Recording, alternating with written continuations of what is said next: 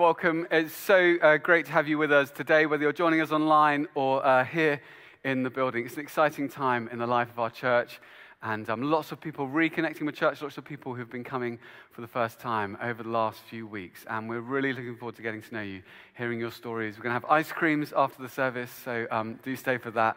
And if you're watching online, then let us know in future, and we'll try and post an ice cream to you for you to enjoy.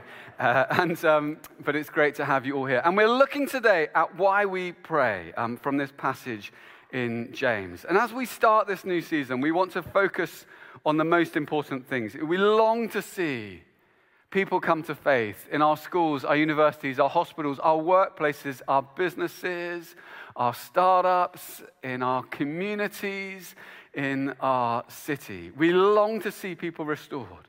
We want to come alongside people in this difficult time with all that's been going on and help and support them. We long to equip each other with the gifts and the skills we need, that we might be salt and light wherever Jesus has placed us, that we might be able to make an impact, make a difference in those places where God has called us to be, in our workplaces, in our families, to make a real impact. We long to raise up a generation of students and youth and children who can live wholeheartedly for the whole of their lives for Jesus. There's lots we feel called to do. There's lots we feel called to build. But the first thing, the most important thing, the starting point for everything we're going to do and everything we are is prayer. And as I'm speaking about prayer, I feel like I need to start with a confession. So lean in here in the building, lean in online. You don't want to miss this. And that's that I haven't actually always found prayer easy to do. And I'm not sure that I've always really completely understood what prayer is. I haven't found it easy. I knew it was something I was supposed to do. I knew it was something that helped you in some way, and it helped your relationship with God. I knew it could even have a positive impact on your life and the life of those around you. And I would try again and again, but I also love just getting stuff done. I'm wired to kind of be active. I want to get cracking. I want to fix things. I want to find solutions. I want to sort out the problems. And I can find it really hard to sit still and just wait for God and listen to God and spend time even speaking to God. And sometimes it can feel, in the busyness of a crazy season like we're in at the moment, can feel a bit counterintuitive to say, no, first of all, I'm going to take a step back from all the demands of the day, all the things that need to get done, all the things that are going on, all the problems I'm facing, all the opportunities I'm aware of. I'm going to take a step back from all of the noise and demands of the moment and say, first, I'm going to pray. And if you feel that way today, I get that. I know exactly how that feels. In a crazy season of life where there's so many demands on our time, when so many different things are reaching for our focus and attention, it feels to say, I'm going to focus on God, can almost feel like a revolutionary act. And you know what? It is, actually. And as I started to give prayer a go, as I started to pray on my way into work in the morning, I started to feel that my days went better. It felt like even in the storms of the day, I had a calm and a peace and a strength. I started to realize, to my surprise, that God was actually interested in spending time with me. I started to realize, actually, God could have used any means to accomplish his purposes in the world. Any means of getting my attention. And yet he waited for me to turn my thoughts towards him. Could have used any means to accomplish things in our city, in our workplaces. And yet he waits for my rambling little prayers.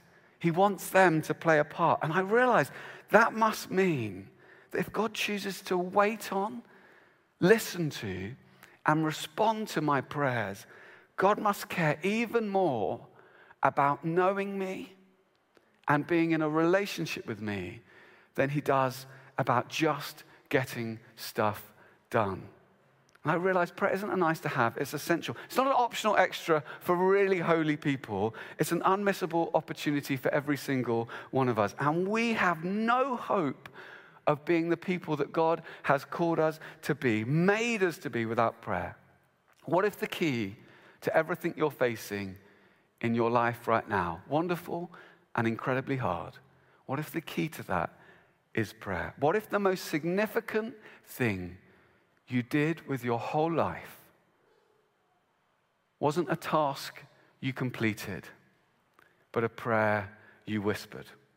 And that's what we're going to look at today. And the first thing we see in this passage is that prayer is our greatest need. Whatever you face today, prayer is your greatest need. Maybe you're worried, maybe you're anxious, maybe you're facing real challenges, maybe you're trying to rebuild your business, or you've lost your job recently, or you're facing the complexity of all that's going on and you can't quite work out how to respond. Maybe you've been wearing PPE on the wards, as someone I was hearing about last week has just been wearing, just every day going in and putting in PPE in the wards and the hospital, day in, day out, for a year and a half. It's just almost having to strengthen yourself to go and do that another day.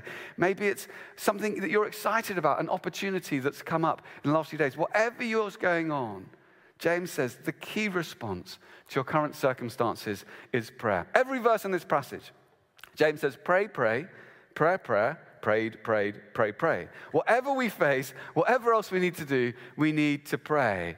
And prayer on its own isn't going to be always enough. It's not sufficient on its own. But any response that doesn't have prayer as part of it is always going to be deficient. It's never going to be enough on its own. James says, anyone facing trouble, let them pray. If you're facing trouble today, prayer is not a nice to have. It's your desperate need. And I know sometimes when we're facing trouble, prayer isn't our first response.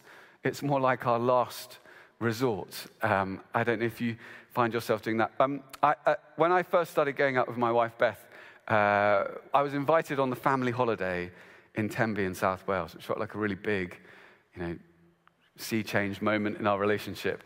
And I'd planned to get the train up on the Sunday, and then I was at a friend's wedding in this church, and the wedding finished earlier than I was expecting. And I suddenly thought, wait a minute, I can jump on the train now, I can bomb across the country, and I'll get there at like 9 o'clock tonight, knock on the door, it'll be like a wonderful romantic moment, huge surprise for everyone, and we'll all celebrate and, I don't know, drink champagne. I just had this idea of kind of arriving. So I jumped on the train. Trains aren't always as predictable as you would like, and as we started to get towards Bristol, the train was going slower and slower, and it was like 10 p.m. we were going to arrive. I thought, that's quite late. And then as we went past Bristol, in between Bristol and Cardiff, we went to 11 p.m. Then I really started to panic. I was like, you can't really turn up on your relatively new girlfriend's holiday home, knock on the door at 11 p.m. and say, hello, wake everyone up. I thought, that's not what I'm looking for. So I thought, I need to warn Beth I'm coming. So I took out my phone. It was very difficult reception. Tried to text her, tried to phone her again. Now, some of you might experience at the moment that it's very easy to be addicted to your phone, and it's almost like you're tethered to it, and it's hard to let go of it, and you find your attention being drawn into your phone. It's almost like a real addiction to your device. Whatever the opposite of that is, that's what Beth has. And she forgets she even has a phone some of the times. And so I was phoning her again and again and again on this train. No response, no answer, 65 missed calls, text, everything I could think of, message online, all these kind of emails, And then we got to Cardiff and it was moving back to midnight. I was like, what if I can't get there in time? And then we rolled into Carmarthen, which is a wonderful small town in Wales, at 1 a.m. And the train stopped and everyone got off. And I found the guard and I said, why have we stopped here? He said, because this is where the train stops. And I said, but we're going to Tenby. He's like, not on this train, you're not. And I was like, oh no. I said, well, is there another train to go to Tenby? He said, yes. And I said, when does that leave? He said, 9 a.m. And I was like, oh, but it's 1 a.m. And he said, it is. And I said, well, can I walk there? And he said, yes. I said, how long will that take? He said, about 8 hours. I was like, is there any place to stay in Carmarthen? And he said, don't think so, not at this time of night. I said, can I stay here on the platform? He was like, okay. So I laid down on a concrete platform in Carmarthen in South Wales at 1 a.m. Do you know, I'd been on this train for 5 hours. It never occurred to me to pray. At 1 a.m. in Carmarthen, when you're on your own on a cold, dark, concrete platform, you pray. I prayed at 1 a.m. I tried to get sleep. I couldn't sleep. I prayed at 2 a.m., at 3 a.m., at 4 a.m. I was praying every hour of the night. By the time it got to 5 a.m., I was just praying that I'd know some sleep at some point with this diesel train operating next to me. And then eventually, at about 8 a.m., Beth called. And she said, "Can I help? Are you all right? I've got loads of missed calls from you." I was like, "It's fine, don't worry." So often when we're in a crisis, prayer is our last resort when it could be our first response. You know, often when we're in a crisis, we Google, we call people, we put our head in our sand and we pretend it's not going. We put our head in our phone to try and distract us. We do anything rather than just pray. James says, anyone facing trouble, pray. God wants you to turn your worries into prayers. Turn your worries into prayers. Maybe you're struggling to sleep at the moment because of difficulties you've got or difficult situations you're facing. At 3 a.m., one of the only things you can do when you're struggling to sleep is to say, I don't know what to do about all this stuff. I'm just going to try and turn it into prayers. Actually, every emotion you feel can be turned into prayer. There's not an emotion you feel that God can't handle. Even guilt.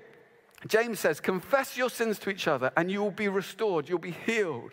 You can turn your guilt into prayer. You can just ask God to forgive you. You can just say, God, I'm sorry I did this. I'm sorry I did that. I made that mistake. Would you forgive me? You can do that. But there's actually real power in saying it out loud. James talks about confessing it to someone else. It may be a mate or someone you trust. Because when you bring your sins into the light, they sort of lose their hold on you. Maybe the trouble you're facing is health. James says, call the elders, get them to anoint you with oil. I did that for someone just 2 weeks ago who's unwell at the moment. It's really powerful. Just say, we want to pray with you and we want to anoint you with oil. You might know someone who's really sick at the moment. You can go to them and pray with them. Or you can just send them a message saying, I'm praying with them. Maybe if you're struggling at the moment, you could contact your group leader and just say, look, I need your help. Would you pray for me? Whatever it is you're facing. But not just difficult things. You can turn all your emotions into prayers. It's really interesting. The only time in the Gospels when Jesus is described as being of great joy, he turns that joy into prayer to his Father. Just starts kind of exulting to his Father about what's going on. The time in the Gospels when Jesus is in most distress in the Garden of Gethsemane, when his soul is overwhelmed with sorrow, even to the point of death, he turns that emotion into prayer. Not just difficult things. If you're happy, James says, sing songs of praise. If you're excited about what's happening in your life, you can thank God. There's new opportunities coming. You can say, thank you for this, God. Ask him to help you with it. Give thanks for the good things in your lives. We did that on the way back. We had a holiday in Cornwall. We're driving back. We just started going around the car trying to say thank you for really little things like toasted marshmallows or time to play with the cousins. But we just want to turn even our positive experiences into prayers. Why?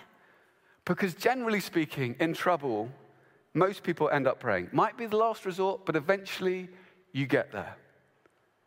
But when life is great, that's not always the case. Sometimes said that success is harder to steward than failure. In success, we can often forget God, but suffering has a way of drawing us to God. But if you had a mate who only called you when life was difficult, didn't invite you to celebrate when things were great, that would feel odd. God wants to be part of everything you're experiencing in your life. He wants to share your joys, share your struggles, strengthen you, and sustain you whatever you face.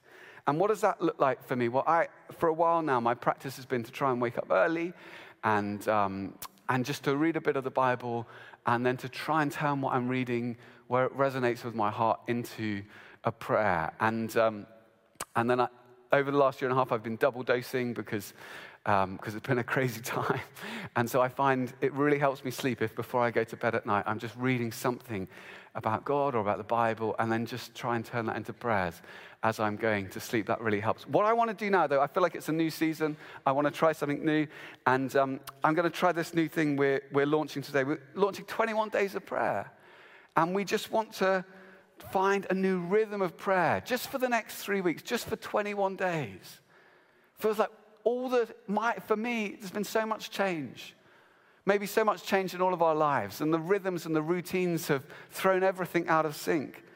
And I just want to take a moment, it says Luke 11:2, he said to them, when you pray, say, Father, hallowed be your name, your kingdom come. So 11:2, let's use that.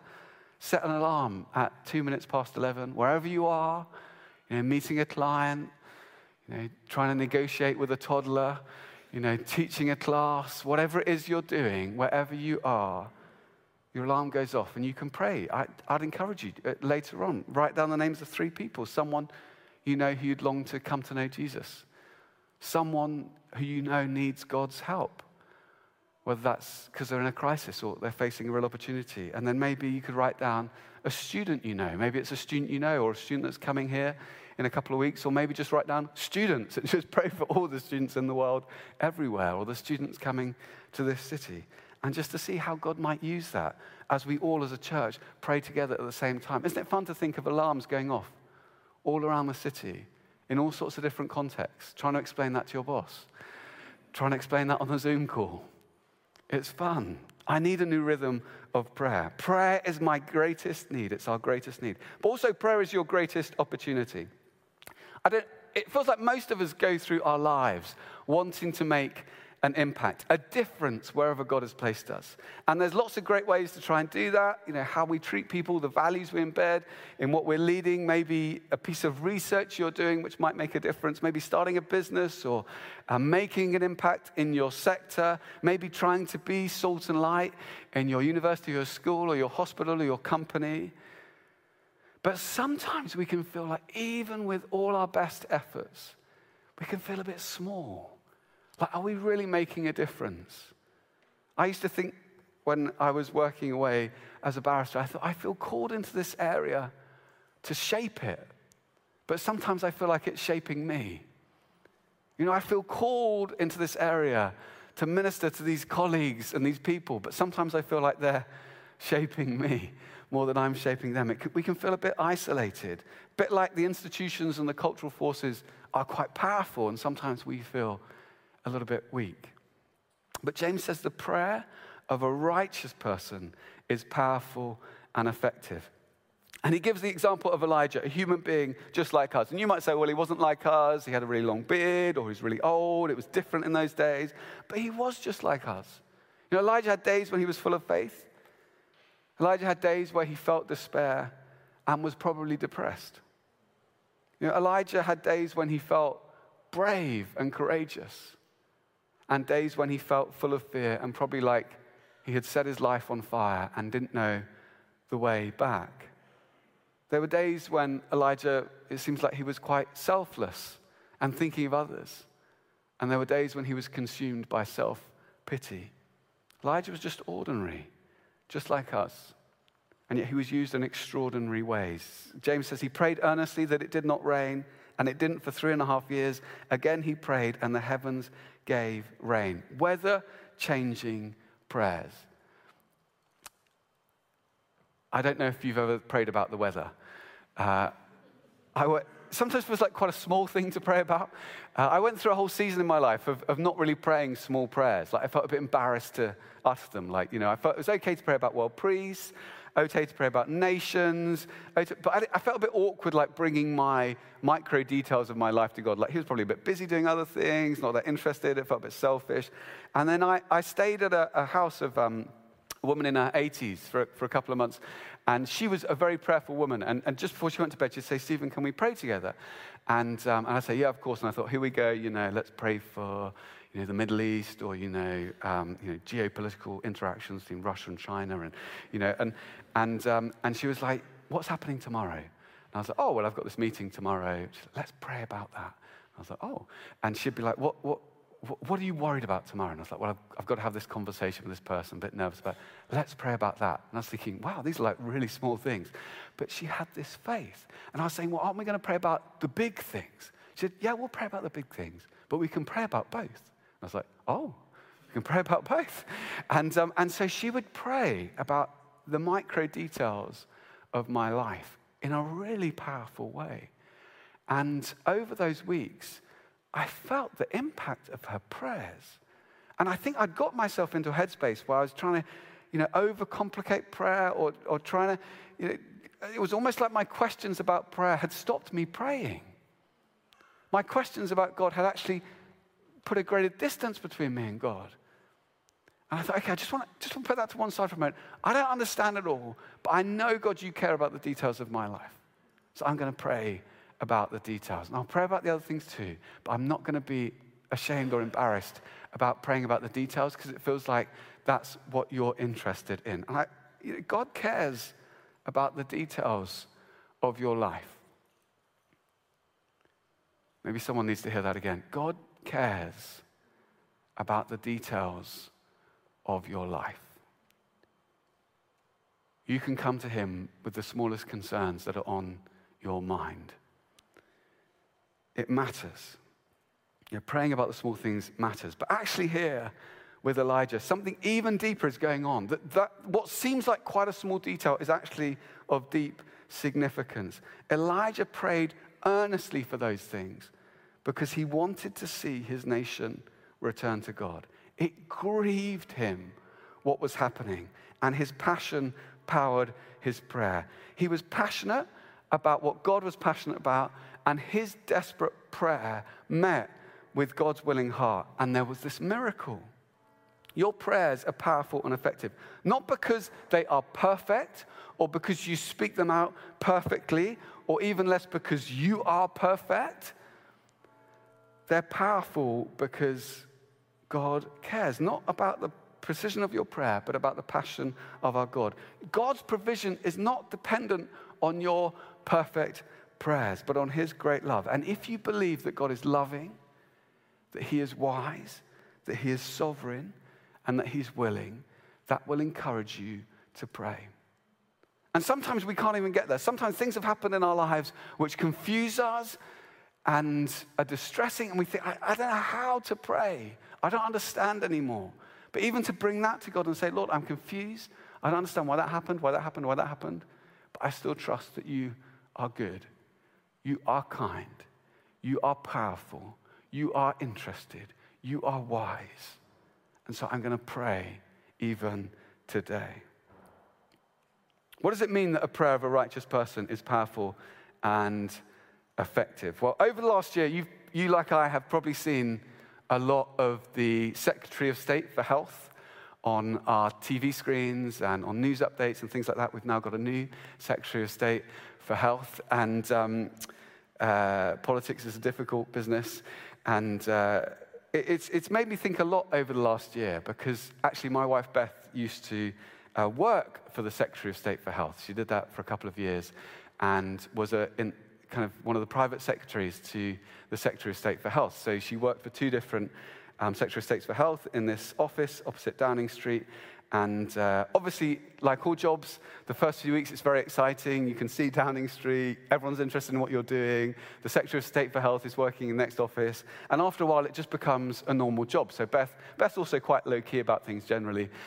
So she wasn't especially excited about it. I was very excited about it. Once we were out in a bar on a Friday night, and her phone went, and she was like, hi, yeah, no, don't do that, no, yeah, okay, yeah, cool, Dave, yeah, okay, thanks, bye. I was like, who is that, Beth? She's like, number 10. I was like, number 10? So why didn't you say something? We could have quieted the whole bar. Everyone, my wife is on the phone to number 10. Please be quiet. Just stop drinking for a second. Turn the music down. I was like so excited about it. Beth very low-key about it. And but over time, if you're working with ministers, they actually become like friends. So when Beth left, they gave her this book. It's kind of like a joke, The Complete Yes Minister.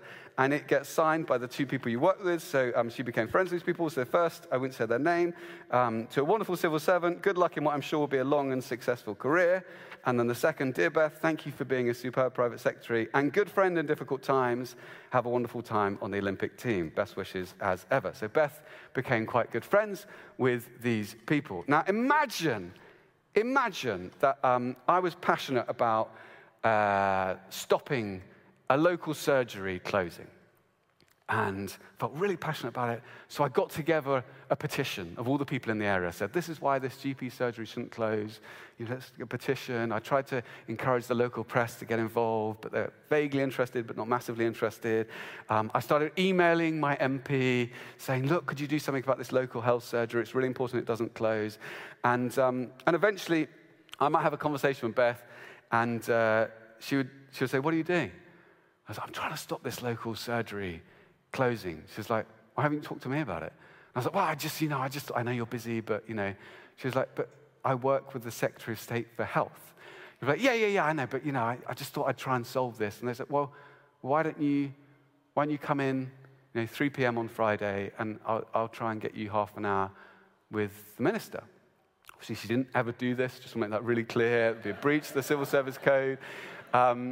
And imagine if I said to Beth, well, no, I don't really want to do that. I'll try and start a social media campaign instead. Or, why would I do that? There's other things I can do. I'll picket the local council or, the primary care trust or do this or do that. I just wasn't interested. It would be crazy. Eventually, Beth would look at me with one of those looks that I've learned to trust and slightly fear and say, look, stop being silly. Just come in. And so I'd go in, and on the Friday, 3 p.m., she'd kind of wave me past security. I'd go up to the first floor, the second floor, walk along the corridor, go into the anteroom, and then she'd walk me into the room and say, Secretary of State, here's Stephen, who I told you about. And not because of anything I bring, not because of anything that I deserve, not because of anything that I have to recommend myself, but because of Beth's faithful service over those years with that minister, because they trust her and know her, because of all the blood, sweat, and tears she had poured into her work, they would probably say, how can I help? The prayer of a righteous person is powerful and effective. When I first heard that, I thought, I wish I was righteous. Wouldn't it be amazing if you were righteous? Then my prayers would be powerful and effective. But no one is righteous on their own, but one, Jesus Christ, the righteous. And because of his blood shed for me, shed for you on the cross, because he paid the penalty we deserve, because he intercedes for us, when we pray, we stand in his righteousness. God hears our voice. We're clothed in the honor and the beauty and the faithfulness of Jesus through his sacrifice. It's as if he takes us by the hand and leads us into the very throne room of his Father and says, Father, would you listen to them? They're with me. They're with me. Listen to them on my behalf. Through Jesus, we can approach the Father with boldness and confidence. Through the Spirit encourages us, tells us, preaches to our own hearts that we are coming as much loved children of God. That's the access you have. That you are right with God. And if you've placed your trust in Jesus, if you've claimed his sacrifice for yourself, you have that access. God bends his ear to hear your prayer. And as you open your lips to whisper a prayer, when you're in a difficult situation, when you're confused, when you're longing for something to change in your workplace or in your family or in your city, when you're crying out to him, maybe all you can do is just whisper something at 3 a.m. in the night. Lord, would you help? He bends his ear to hear your prayer, and all of heaven stands ready to respond.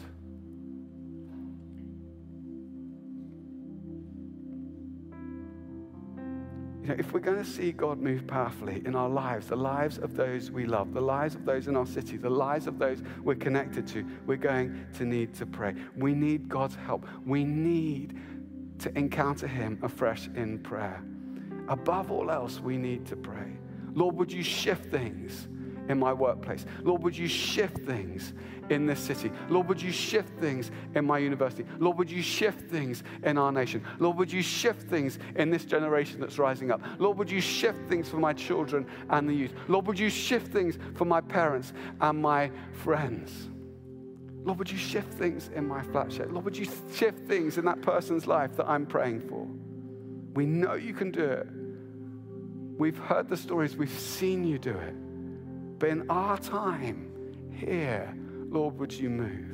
Prayer is an opportunity to shift the facts on the ground. Prayer is an opportunity for you to draw closer to God. Prayer is an opportunity to know greater freedom, to realize who you are in God, to be reminded of that. Prayer reassures you that in reality, in this universe, you are forgiven and loved and known and restored. Prayer actually reorders your desires. Prayer shapes you into the image of Jesus, who even now is interceding for you. Prayer is the greatest opportunity available to you this day. Take it. Prayer is the greatest opportunity available to you this week, this year. Take it. Prayer is the greatest thing we could ever do with our lives. And we can just start today by speaking to God like a friend, bringing him whatever we face, whatever we feel, whatever's going on, and turning our emotions into prayer, turning our desires into prayer, turning our hopes and our fears and our worries and our joys into prayer, and saying, Lord, I don't understand how this works, but I know you hear my voice, and I know you long to respond. So what we're going to do is I just want to encourage you just to pick up one of these cards. Hopefully you've got one. And if you don't have a pen, you might have a pen, you might not have a pen, but the team are going to bring around some pens. And just to pray and ask in this moment God to show you 3 people that you might want to commit to praying for over the next 21 days. 3 people you might say, actually, God, yeah, I long that this person would come to know you as their Lord and Savior, even by Christmas. Maybe that's the first person you want to write down, someone you long to know, Jesus. Maybe the second person you want to write down is someone who's really on your heart, or maybe someone who's God's going to put on your heart right now, that you know they need God's help. Maybe that's someone in your family, maybe that's someone in your workplace, maybe that's someone you haven't seen for a while, but you just know they're going through it, or maybe lots of opportunities are opening up for the moment. It can be a positive thing or a challenging thing, but you know they need God's help. And then the third person, if you're up for it, maybe just want to write down the name of a student you know. Maybe it's a student you actually know personally, or maybe it's you just want to pray for the students who are going to be arriving into the city in the coming weeks. Maybe it's someone who you just want to write down students, pray for all the students everywhere. But maybe those are 3 things you want to write down. So let's just take a moment, and I'm just going to pray. I'm going to ask Lord to guide our hearts and to stir us as we think about praying. So we say, Lord, would you come, Holy Spirit?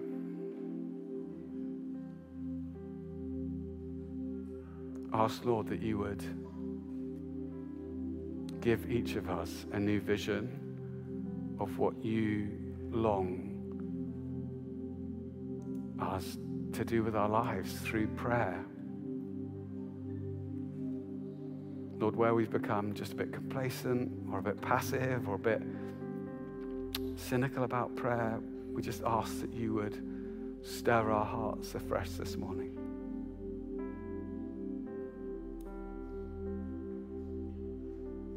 Ask, Lord, that you would prompt us with the names or the pictures of people that you long us to be praying for at this time.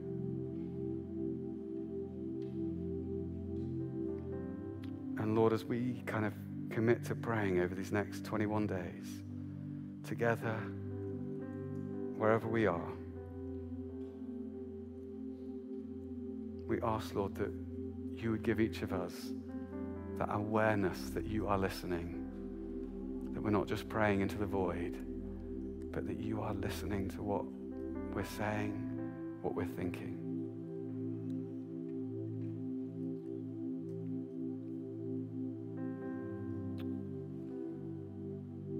Come, Holy Spirit.